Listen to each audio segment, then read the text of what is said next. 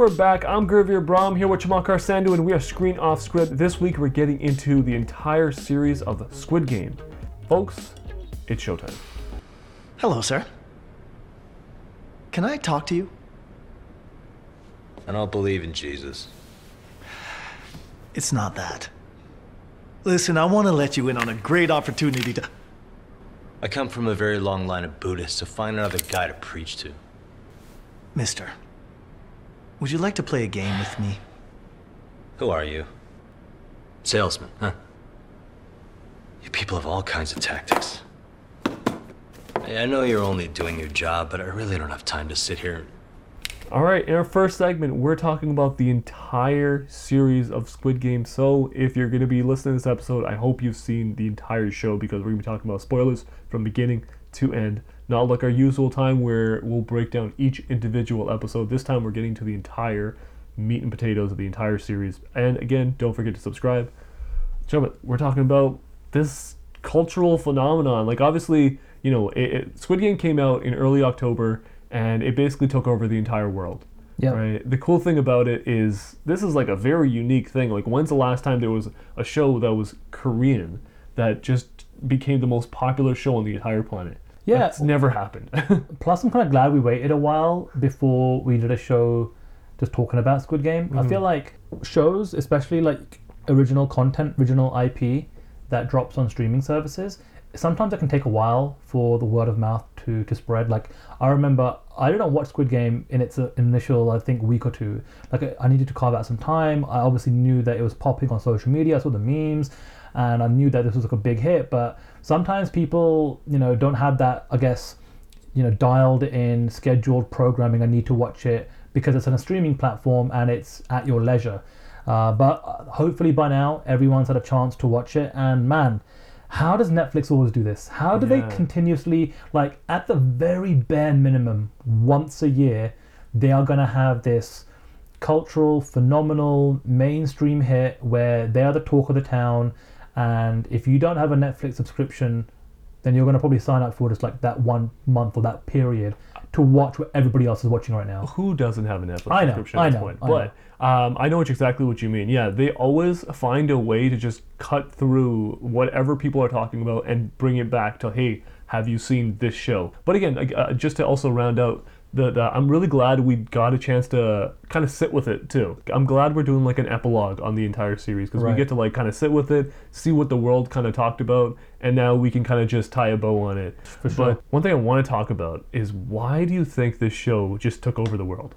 I think there's a few reasons. I think the concept, first of all, right? Just you know, once you start watching the show, and it is like pretty out there, people are in debt. They are at the lowest point of their lives, and they are willing to participate in a series of games where their life is quite literally on the line for money. So you take out the kind of gore and like the actual, I guess, concept of what Squid Games is. There's a lot of relatable themes, but also I think it's, you know, part of this fabric of the emergence of Korean cinema / now TV. You know, it's just a part of the world that is just an embarrassment of riches right now. It doesn't matter where you look. And I feel like over here in the West, we're just literally scratching the tip of the iceberg in terms of what we're potentially going to get over the next 10, 15, 20 years, just because of the incredible talent coming out of that part of the world. And this is yet just another example of what they can produce. The crazy thing is, this show was actually made back in 2009. The director and the creator of the show basically has been sitting on this property for over a decade. And I think it's almost more fortuitous that he actually released the project now, because it needed something like where I think Parasite is going to be the foot that kicked in the door for everything else that follows it, because they needed something to completely just break through pop culture. Everyone was watching Parasite at one point, and they saw that it won Best Picture, and it was like this ultimate form of validation that, like, hey, it got the biggest prize that's available in the entire world when it comes to filmmaking. Not only that, but then we have the director go up there and he says a line that I think cut through pop culture, because he said that if you just get past that 1-inch line of subtitles, you can open yourself up to a whole new world of cinema. Yeah. Obviously, I'm paraphrasing, but that's basically the essence of what he was talking about. And I think it's basically like a fighter. Like it's a Conor McGregor, right? He goes, he wins a championship, and then he comes out, and then he delivers a line that the rest of the world goes and hears, and then they're like, oh, I gotta check this guy out. Yeah. Because not only did he deliver by actually winning a championship, he went and did a promo for the next whatever that's coming up. And you're not only going to then start checking out Conor McGregor, but you're like, oh, I'm going to now check out some other fights in the UFC. Yeah. And also, you talk about how they were sitting on this project from 2009. This was a bit of a weird one for me because word of mouth is not how I came across Squid Game. It was memes. Social media wasn't as big as it was now back in 2009. So it's almost like the perfect storm. This got made at the right time. But for me, I was like seeing these memes on social media, and I didn't get it because I hadn't watched the show, and it was kind of like, well, I'm missing out on something here. What's going on? Yeah, and obviously, like, it goes without saying that, like, Korean culture is having a moment in pop culture in general. Like, obviously, K-pop is popping. Obviously, these kinds of movies are popping. Korean food has become, like, much more popular. But let's talk about the actual show. Hey, Sang-woo! Oh, Sang-woo, my man! What happened? What the hell are you doing here? Your mother and I were talking the other day. She told me you were out of the country on a business trip. What was that guy talking about, huh? You can't be a dead. The same Sang-woo who went to SNU, right? Number one, like you said, you came across it because of memes. Yeah. But what was your initial impression when you first started watching Squid Games? Well, it hooked me straight away. First of all, let's just talk about the two options that you have, of the three options. Obviously, if you're Korean and you understand Korean, you speak Korean, fluently, then you're going to watch it without any subtitles and without any dub. But for the vast majority of the world, you pretty much have two options, right? You can watch it in Korean with English subtitles, or you can watch it with an English voice over dub. And listen, if you're not watching this with subtitles, you're doing it all wrong. You are doing it all wrong. Like, it's just the voiceover dubbing work just is horrible. Like, and not just this kind of show, any kind of show. Like, and I think it kind of goes back to the point about just getting past that that 1 centimeter or that 2 centimeters of text at the bottom. It's not that bad. It's actually pretty easy as long as you pay attention and you're not looking at your phone every 5 or 10 minutes. That's my favorite thing too. Like, at the end of the day, when I watch something that has subtitles, I'm forced to pay attention. Yeah. And I really love that about it because, like, again, like you said, you can be stuck on your phone all day, and then that just becomes like a multitasking kind of activity. Right. I don't want to do all that. I want to be paying attention to the actual movie I'm watching, be like so zoned into it. Yeah. And subtitles kind of force you to do that. I think it's also a thing where, like, I'm conditioned because I watch anime as well. I can't be one of those people that watches a dubbed version. I just don't get it. There's so much emotion that doesn't get across when you're actually watching that. Any kind of like anime, or again, even in this case, but it just doesn't get across. I can't even imagine a situation where a dub would be better than a sub. Right. So I'm team sub all day, number one. But this show automatically hooked me, right? Like, you're sitting there and first you're just like going through this story with Gi-hun, who's just like this sympathetic character who's like obviously in like a very rough spot in his life, and like, he's a bit of a piece of shit. He's gambling away his mother's money. He should be taking care of his daughter when he's not. But at the end of the day, like, you can tell that there's something else going on. Like, he has like a mental block, or like he has like some sort of mental health issues, or whatever it is that's kind of stopping him. Now we're seeing him go into this like crazy situation, and it's all this like foundation has been set through these like really amazing characters right off the bat. Yeah, it's like he's living with his mother. He hasn't. I don't know if he still had a job, but he talked about early on in the show about going back and doing chauffeur driving or something like that. I think he's a driver, yeah. He has a kid, and his, I guess, previous wife has obviously left him and remarried, and so he's got some, I guess, visitation access to his daughter. Yeah, obviously some sort of gambling addiction as well. Gambling addiction. He, owes money to a loan shark. Like, you name it. Signs away his kidney. Yeah. And the little money that he does get, whether he's stealing it from his mother or whatnot, he's taking it to the racetrack. That little scene where he like steals away the credit card from his mom, and then just puts it in, seeing how happy he is to like actually be able to guess the code. Or guess the code and go be able to gamble. Like, that just shows how deep within his addiction that he really is. Yeah. But then, I think the first couple of episodes really kind of like, plant all the seeds. But once we get into Squid Game, once we get into this situation on this island, and we start to see, and all these other kind of characters that we're going to start to get to know and love and hate and care for. The slow build too, like Yeah. the way they're able to, number one, establish all these characters, get us to the island, and it almost feels like, oh, this is like kind of fun. Yeah. And then you see like they're gonna start playing these kids games, and then you just get introduced to, boom, somebody gets shot. It's like, wait, what the hell just happened? When they're playing red light, green light, Yeah. that is obviously like the turning point in the entire first act. Yeah. That just changes the entire feel of the entire show, because Yeah. it went from like a character study to like, oh, this is a game of survival. Yeah. This is very different than what I was anticipating that I was going to watch. Yeah, not only does red light, green light just change like your whole perception of what you're going to be watching, because you're only in episode 2, and obviously on Netflix you can see it's like, oh, there's 9 episodes to go, but they tell you, yeah, there's 6 games in total, and immediately your brain starts to do the math. All these people just died. There's still a good few hundred people left over. And yeah, we're going to strap in for a bit of a journey here, because we don't know what kind of games they're going to play. It's super unpredictable. You don't know who's going to survive, who's going to get killed.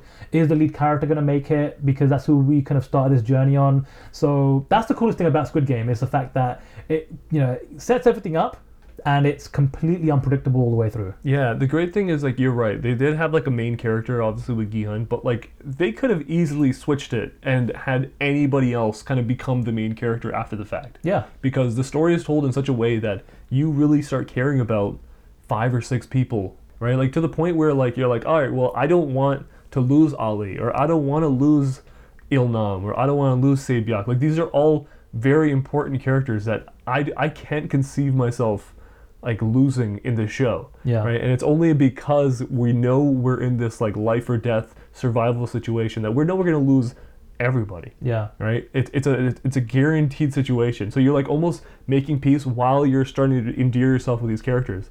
And the cool thing about some of these characters is after red light, green light, when they unanimously vote to actually leave Squid Game. So it's like, first of all, okay, they've been duped into the situation that they were completely unaware of. Yes. When they actually leave, and then we start to get a little bit more color in terms of what is Ali's life at home. Some of these side characters, we actually get a bit more story in terms of where they are in the outside world, what's going on, and what ultimately makes them decide to voluntarily actually come back.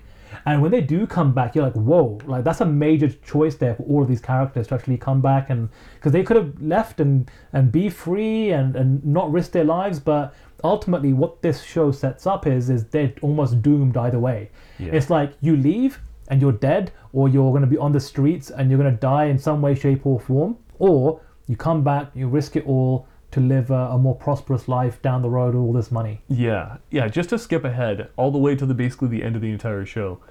It's interesting because obviously we'll talk about the reveal of everything that's going on, but the idea is that the people that are running the entire show, the hosts of the actual Squid Game, their reasoning is that, hey, listen, we're giving these people the ability to say no. They can leave anytime they want, but they stayed, and that's why this is all happening. It's supposed to create some sort of moral ambiguity with essentially through the entire duration of the show.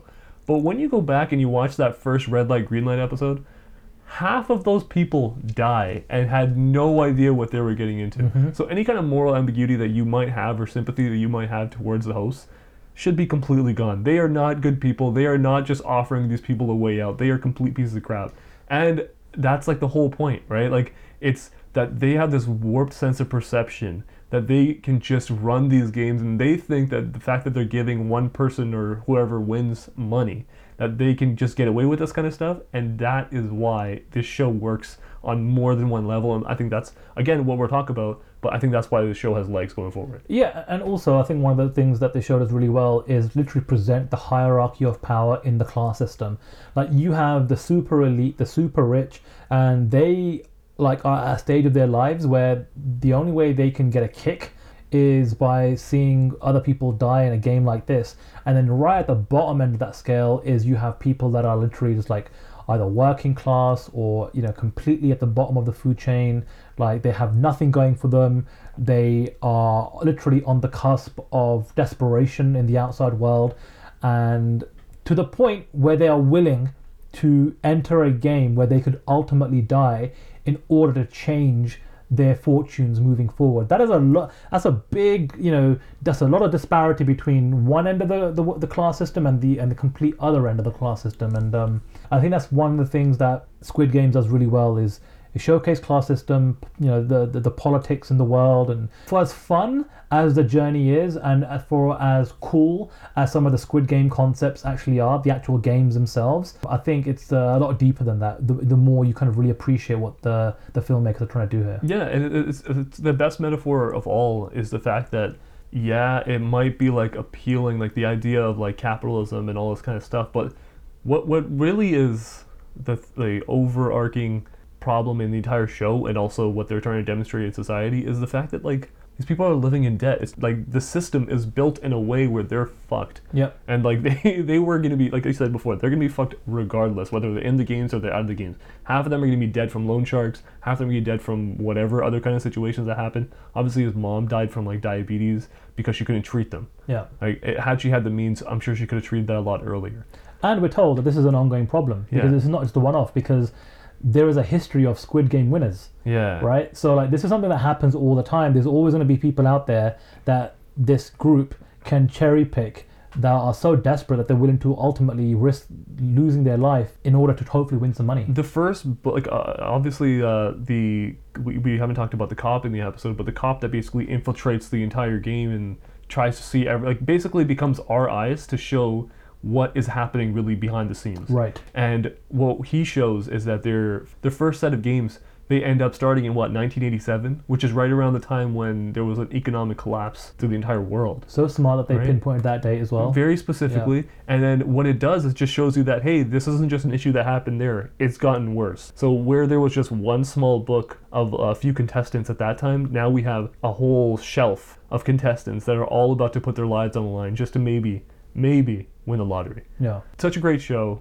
Obviously, we're talking about this kind of stuff we could talk about for days and days, but I want to get into some of the characters as well. Yeah. Because some of these characters, we talked about Gihan a little bit, and his situation from being a gambling addict and basically going through his entire journey, he's become like this really sympathetic character that you start caring about. But he's a very complex character as well, because deep down his emotions and his intention is great, but he's just he makes such bad decisions. Yeah. A lot of the time. And you can see that a lot of the time even when he goes through the show.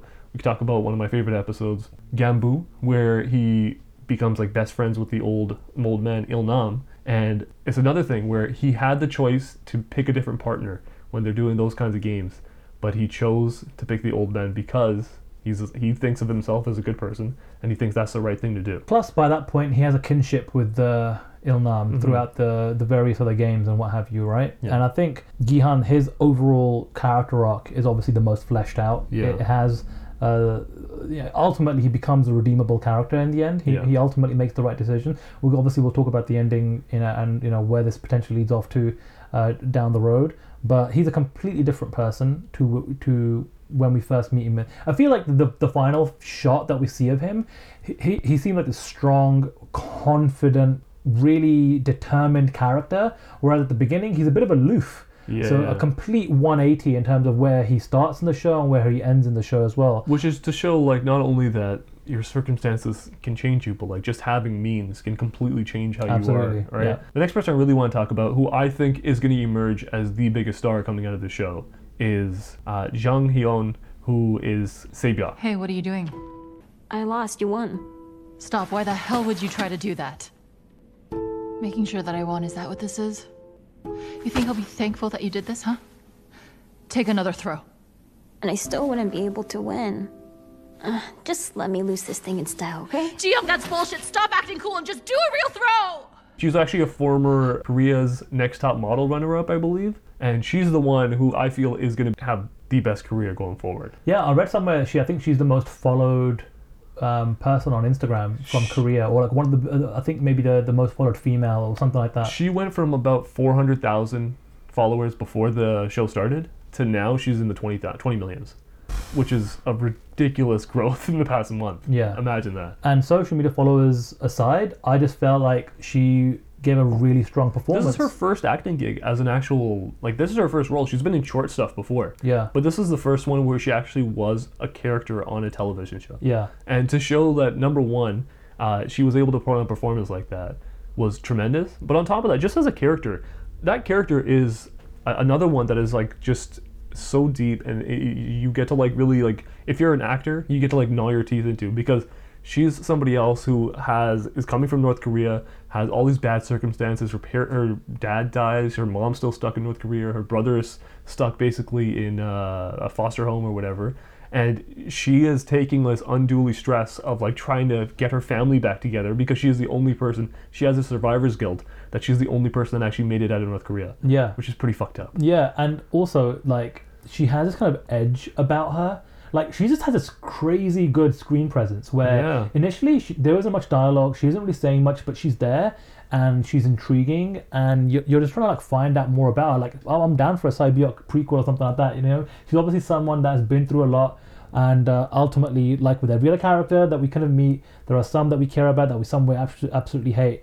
When she gets killed, it's like a bit of a heartbreak. You're like, damn it, man! Could we have just kind of figured out a way for her to survive and make it to a second season or something? I think she's that scene specifically might be the strongest scene in the entire show. I think that's probably one of the strongest things I can say about Squid Game, is both from a script point of view, storytelling point of view, and also from an acting point of view. These people needed to get us emotionally invested, because they knew that when these characters die, or the vast majority of these characters die, you either have to be happy that they're finally dead, or you have to be sad that they're dying. Yeah. If you don't feel one of those two things, then they did not do a good job in terms of building up these characters throughout the various episodes, because then their deaths ultimately don't mean anything. But because these deaths mean so much every single time it happens, just is kudos to, you know, like I said, the writing of the show, but more importantly, the performance of these actors. Yeah, I think that's dead on, because the games and the concept of the show is great,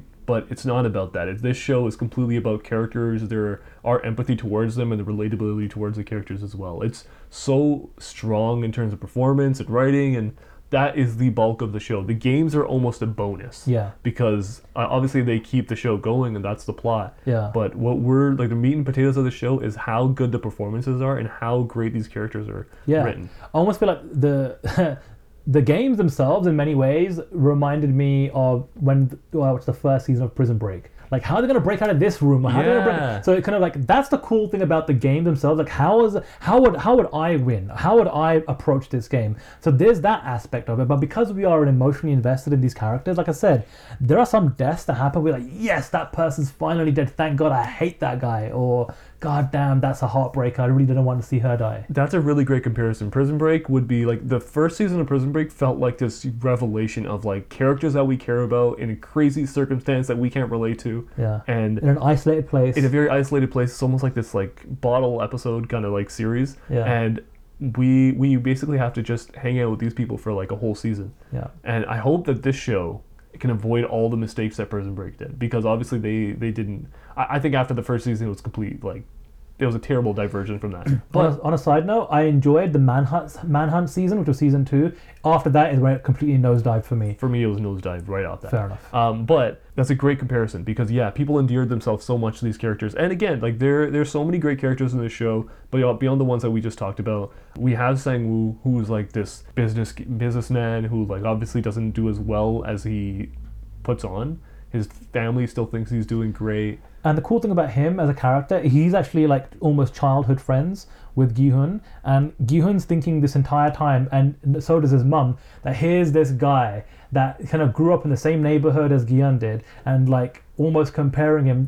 That's probably the worst thing anyone as a child could ever have, is like when a parent compares you to someone else's child, and like, look how successful they are, or look how they are doing so well in life. That's like the ultimate like slap in the face. And then here we have the revelation, like you said, is like, it's all a fugazi situation. It's all false. It's all kind of like he's been just lying this entire time. He's made just as bad mistakes as Gi-hun in many, many various ways. And then we also have Ali, who is basically the other person in their little stable of friends within this like prison, essentially, where he's the innocent in this entire show, right? Like, he is an immigrant who comes from India or Pakistan. Is it Pakistan? I think it's Pakistan. Yeah, so he comes from Pakistan. He shows up in Korea and he wants to start a new life with his family. He learns the language. He starts working there, but he becomes like stuck in debt. the reason is because his boss isn't paying him. Right. He goes in and does a situation where he feels completely lost. He goes and steals some money from them, runs away, gets his family out of there, and decides, screw it, I'll just play these games. I'll put myself on the line, because his circumstances were so poor that he's willing to do that. Yeah. It just shows the extremes that he's willing to go to. Yeah. And no matter what, through the entire show, you can tell that he's just the innocent, completely the innocent. Like, it never feels like at any point that he becomes a bad character, or he has something to redeem himself for. He's always been a good guy. But it's unfortunate that that one act that basically he committed that was bad comes out and bites him on the ass in the end, because someone comes and steals something from him, which ends up resulting in his death. Yeah, and also it's kind of like he is too nice for his own good, because ultimately, trusting somebody else in that marbles scene, like when they're playing marbles in that episode, it's like he just hands over, the marbles, and in return he gets all these rocks. And it's funny because he's in a situation where he actually won that game. He shouldn't have been killed, and yet does get killed because he got screwed by someone he trusted. I was watching that, I was like, why are you giving him your marbles, you moron? What is going on? But yeah, the last person I really want to talk about is Ilnam. Ilnam, right? Like, obviously he plays this old man that is basically like, he's willing to play these games because he has a tumor in his head, and he's just like, fuck it, I'm just gonna do something like that I can enjoy my last part of my life with, instead of just withering away wherever we don't know where he came from before that. Right. And then, yeah, he's playing these games. Even during the first game, Red Light, Green Light, you see him have like this boyish kind of enthusiasm about the game, despite the fact that he's seen other people die. Right. This is after the fact that he sees people get gunned down. He's just chilling back, and then he sees people get gunned down, and then he starts playing the game once he has a handle of it. And at first you think like, well, this guy's just like this weird old man with like dementia, and he's this innocent and all this kind of stuff. And that's the kind of journey you go on with. And you even go through that when you have that Marbles episode, Genbu, where he becomes like best buds with Gi-hun. And it's unfortunate because as he's endearing himself with Gi-hun, and as Gi-hun's the one that kind of takes care of him, and that helps us kind of with the redemption aspect of Gi-hun as well. And then you see Gi-hun kind of try to take advantage of him by taking, when he should have lost that marbles game, he keeps that going by basically convincing him that because of his dementia, he's winning. And then it basically turns the tide. He goes and eventually finds out that he knew that he was cheating, comes back and basically kills that old man. And he has to go through this terrible thing. And he feels terrible about it. But as we reveal later on, we find out that he's the head honcho of this entire thing, and he's the host. He's been running this. He's why all this basically exists. And that was a crazy plot twist. Let's talk about that ending. How did you feel about that? Yeah, didn't see it coming. I did not predict that whatsoever. What's interesting about Ilnam is he is tied to, or the character is tied to this show for, in my opinion, for two different reasons. Number one, he is so ingrained with the major twist in terms of who's actually behind Squid Games.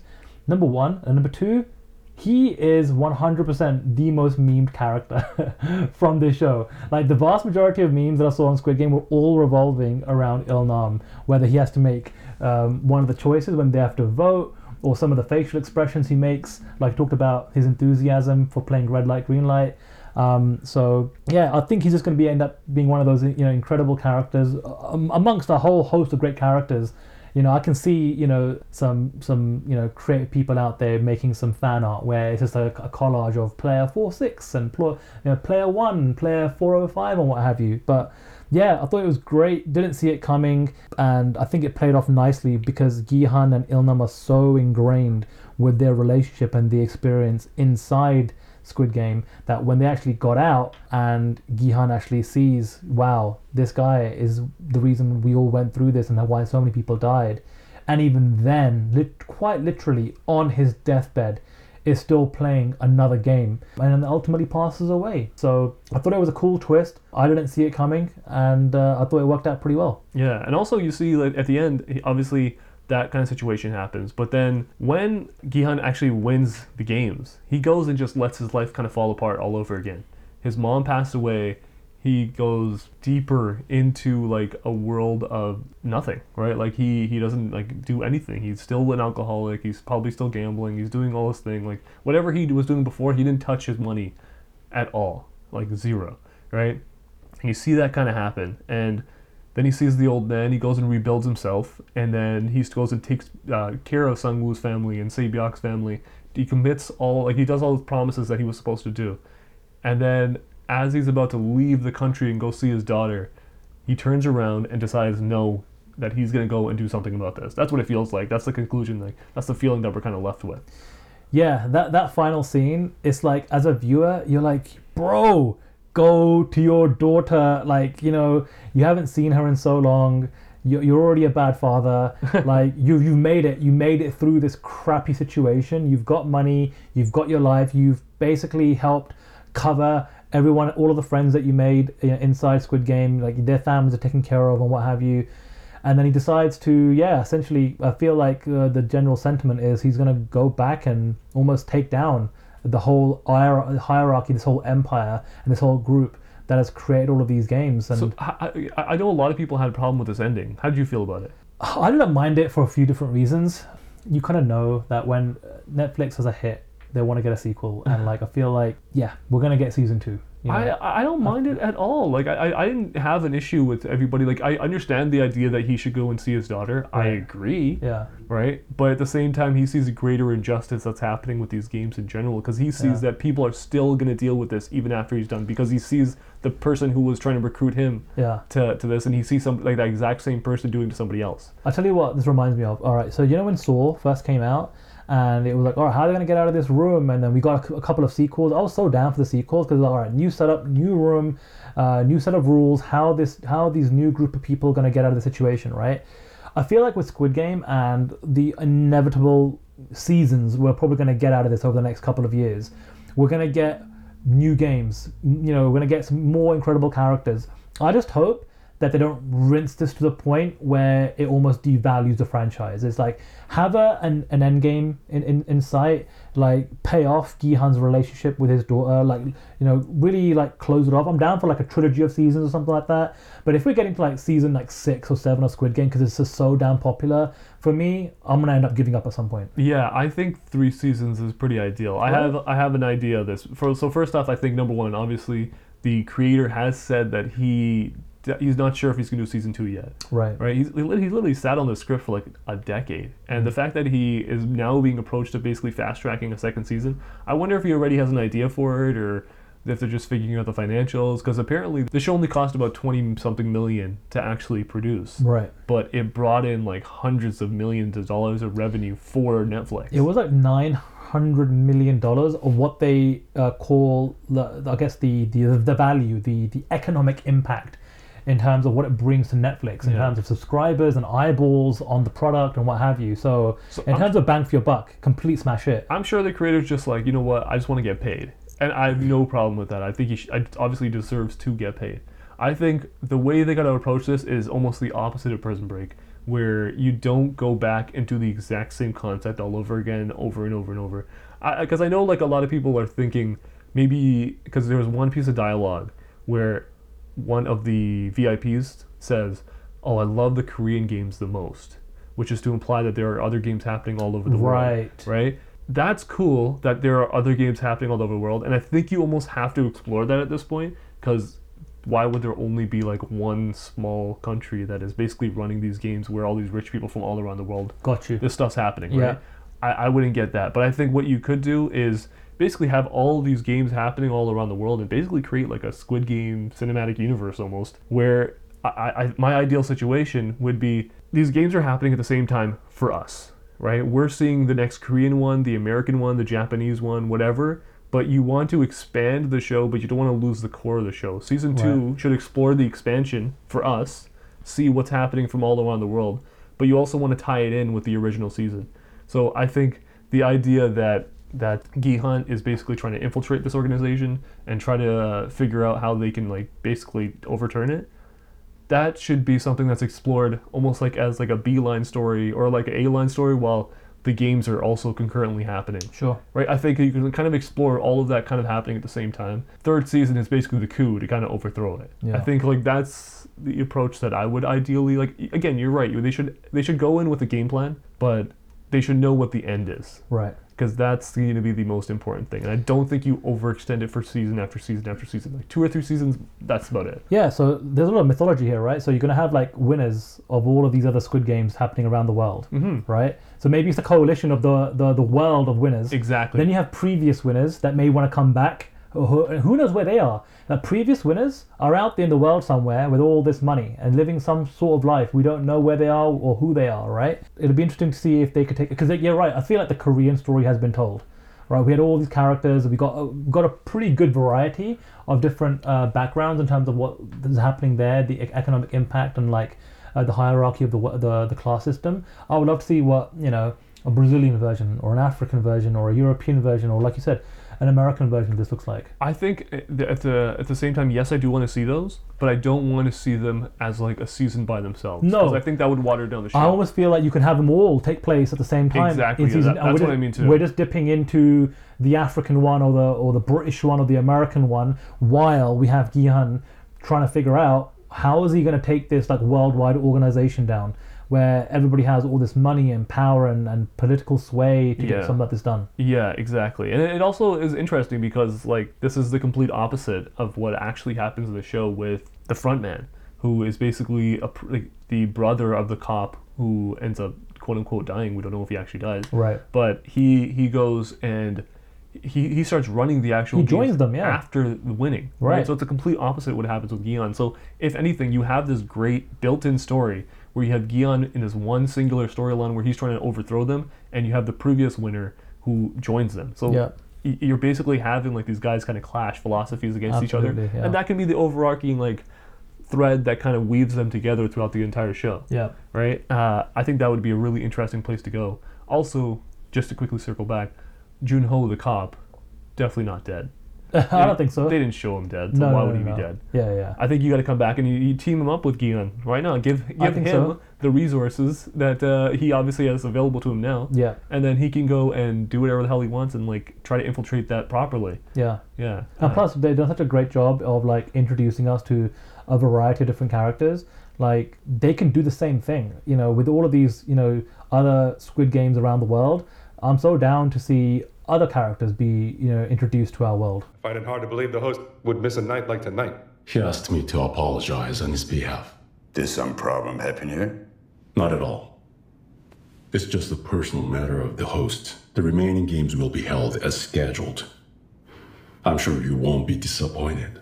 Well, I hope not. Let's get into a few of our categories. Who's the best character in the show? Wow. I think I'm going to go for Gi-hun. I feel like it's the character arc, given what we're presented with from episode 1 to episode 9, is the most in-depth. He's obviously the lead of the show, and I kind of like what he kind of goes through. He has the ebbs and flows.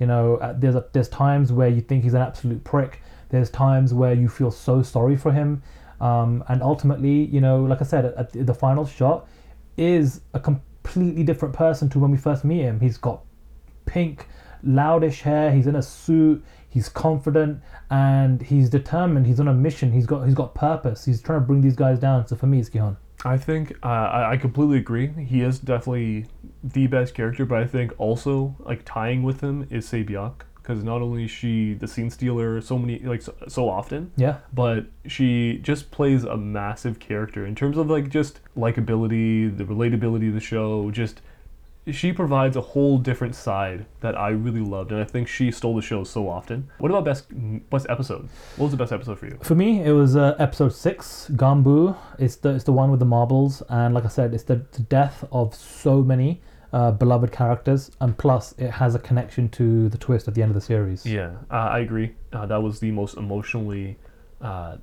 invested I've been in this entire show by far.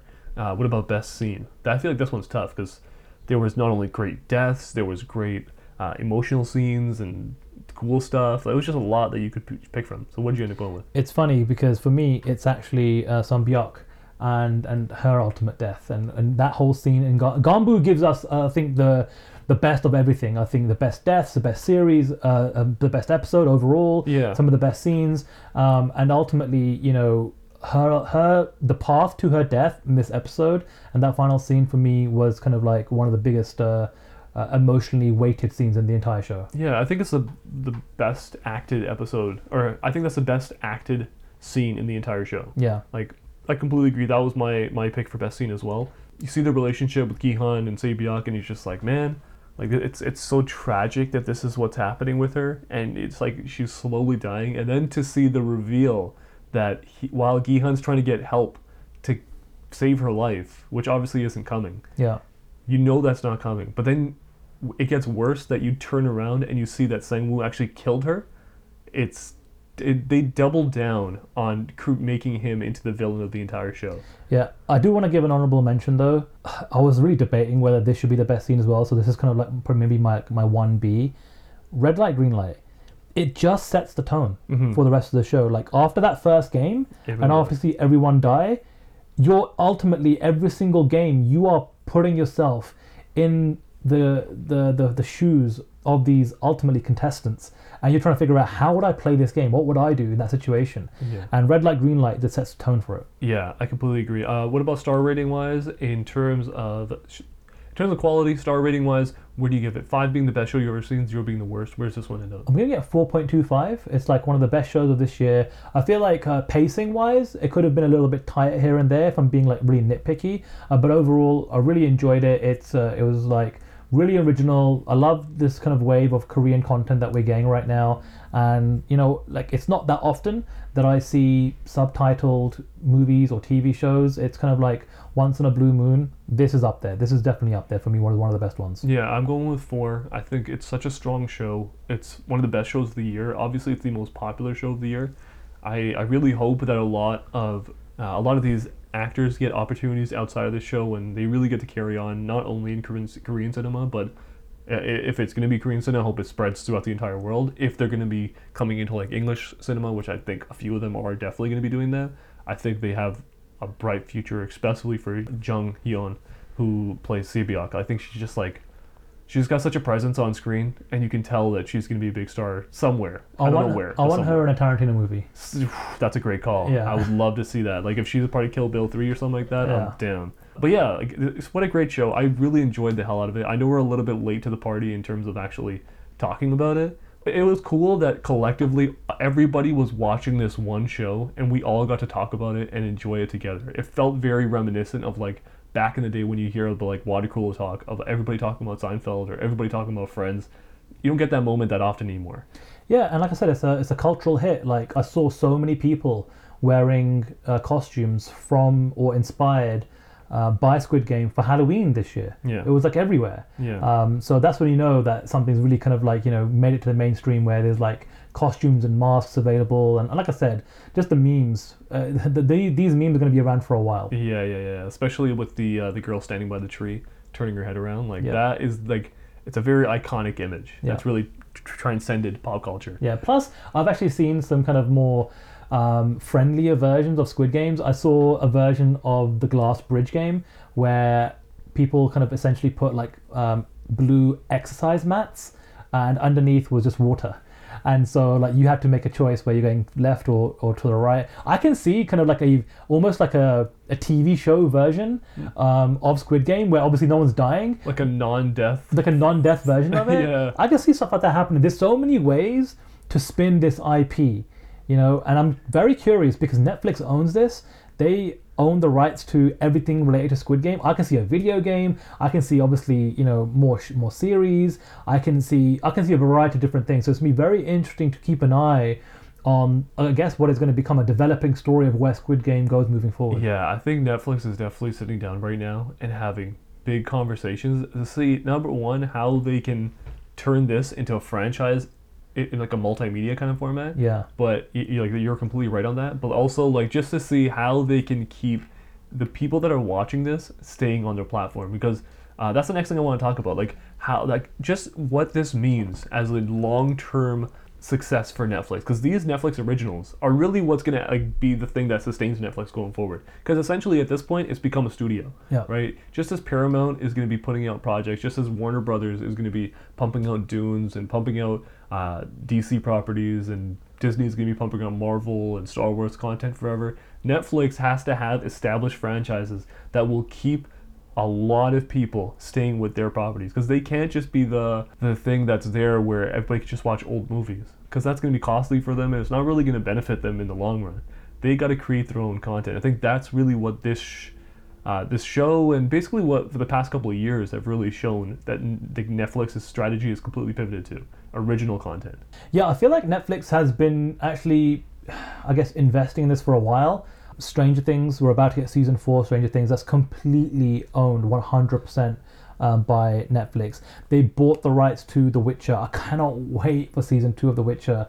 And we've obviously seen things like The Queen's Gambit. Yes, it was a one-off, but Netflix, Ozark is another one that Netflix owns completely outright, 100%. So Netflix has got already a history now of shows that they own the rights to. It's completely baked into their system. They don't have to keep doing renewals of other like popular shows. And I think 5-10 years down the road, when you look back and you're like, oh, Ozark, it's on Netflix. Stranger Things, that's Netflix. And The Witcher, or name a plethora of other different shows. Yeah. That's never leaving Netflix. Netflix is never going to be like, hey, HBO Max, you can take this off our hand. No, we own the rights to this. This is staying in the Netflix family forever. So this is going to be, I think, ultimately the evolution of all these streaming platforms. What's wrong with you? You know she's not allowed to be here. What is she, your little pet? Yeah. Am I your pet? What? No. And why do you treat me like garbage? What? You mentioned Disney Plus. They're sitting on tons of IP, but they did a smart thing where they basically bought the rights to content that's already got 50, 60, 70 year history.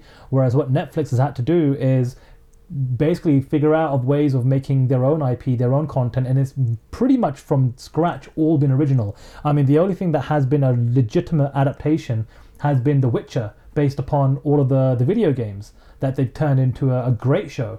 Outside of that, everything else is pretty much on the money original from Netflix. You know what's a weird thing for Netflix to kind of deal with is, number one, yes, you do have to almost create a property, kind of like similar to like what the MCU's done or what DC's doing, where you have to have like these transcendent pop culture huge properties, and that they want to create a universe with, right? Like I'm sure if like they've wanted to create a Stranger Things universe, and we know that they want to make spin-offs, they want to make it so that they can keep milking that property for whatever it's worth.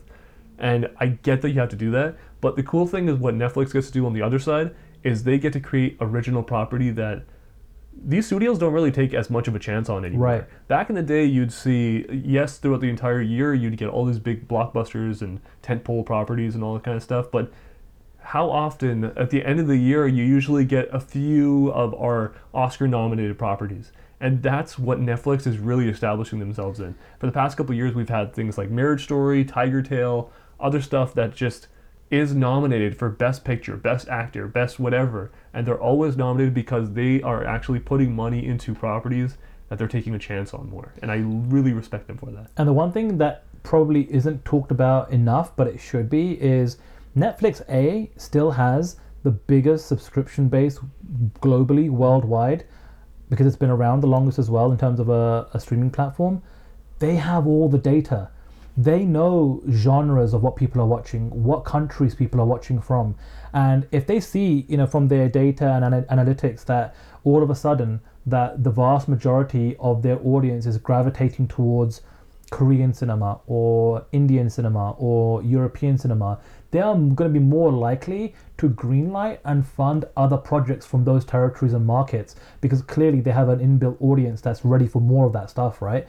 So I think Netflix is, still, a major player, probably still up there with, for me, it's Disney Plus and Netflix. Those two are the kings right now in terms of the content that they have, the library that they have, and also the resources to continuously fund stuff. But you got to give Netflix, a tip of the cap, because they have to continuously find all these new projects because they don't have the IP history that some of the other streaming platforms have. Yeah, I really do. I give them huge props for that. Yeah. And the crazy thing is, like, we don't know, 5 years from now, 10 years from now, this conversation could be very, very different. Yeah. It could be like, you never know when Netflix is going to become Blockbuster, whereas every other studio is just like, fuck it, we're not going to help them anymore. They can do, like, just deal with original properties, and we're just going to keep them all for ourselves and our own streaming properties. We don't know what 10 years is going to look like. Yeah. But it's going to be interesting. I really hope, I think Netflix is going to be an important part of, like, the studio system going forward. I just wonder where the sharing aspect of, like, everybody sharing their properties with each other, is that going to be something that sticks around? I really hope it does, because I want everything consolidated as much as possible. Yeah, and just to kind of bring it back to how we started this conversation off, how I mentioned, Netflix,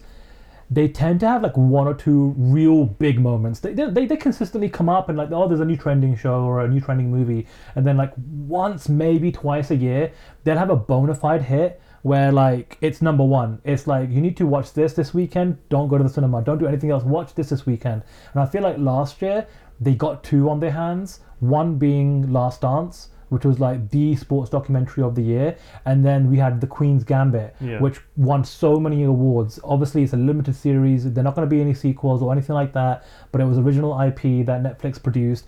This year, it's Squid Game. Like when you look at Netflix 2021, the first thing you're going to think about is going to be Squid Game. Yeah. I completely agree. And again, it's interesting to see where this is going to go in the future, because I feel like Netflix has become like this heavy hitter, and I really hope it not only is able to like have these massive properties, but on the other side, it's able to still take chances on smaller properties that are going to be more critically acclaimed as opposed to just massively successful commercially. Right. But yeah, I feel like that's everything we can talk about in terms of Squid Games. Let's move on to our last section of our show. Let's Get Wrecked, our weekly recommendation segment. Again, if you were to go to Blockbuster and you were to, check out Amy's pick or Andrew's pick, what is Sandhu's pick this week? So when I was watching Squid Game, I really started to think about a movie that, I don't know, gets talked about enough. It's Battle Royale from 2000. I remember being in high school, about to start college, and I watched this movie and I was kind of blown away about it. It's set in the future, and the Japanese government captures a class of 9th grade students and essentially forces them to kill each other under the revolutionary quote-unquote Battle Royale Act. Now, the crazy thing about Battle Royale is the timing couldn't have been any worse in terms of its release. It was released quite literally after the Columbine massacre in the US.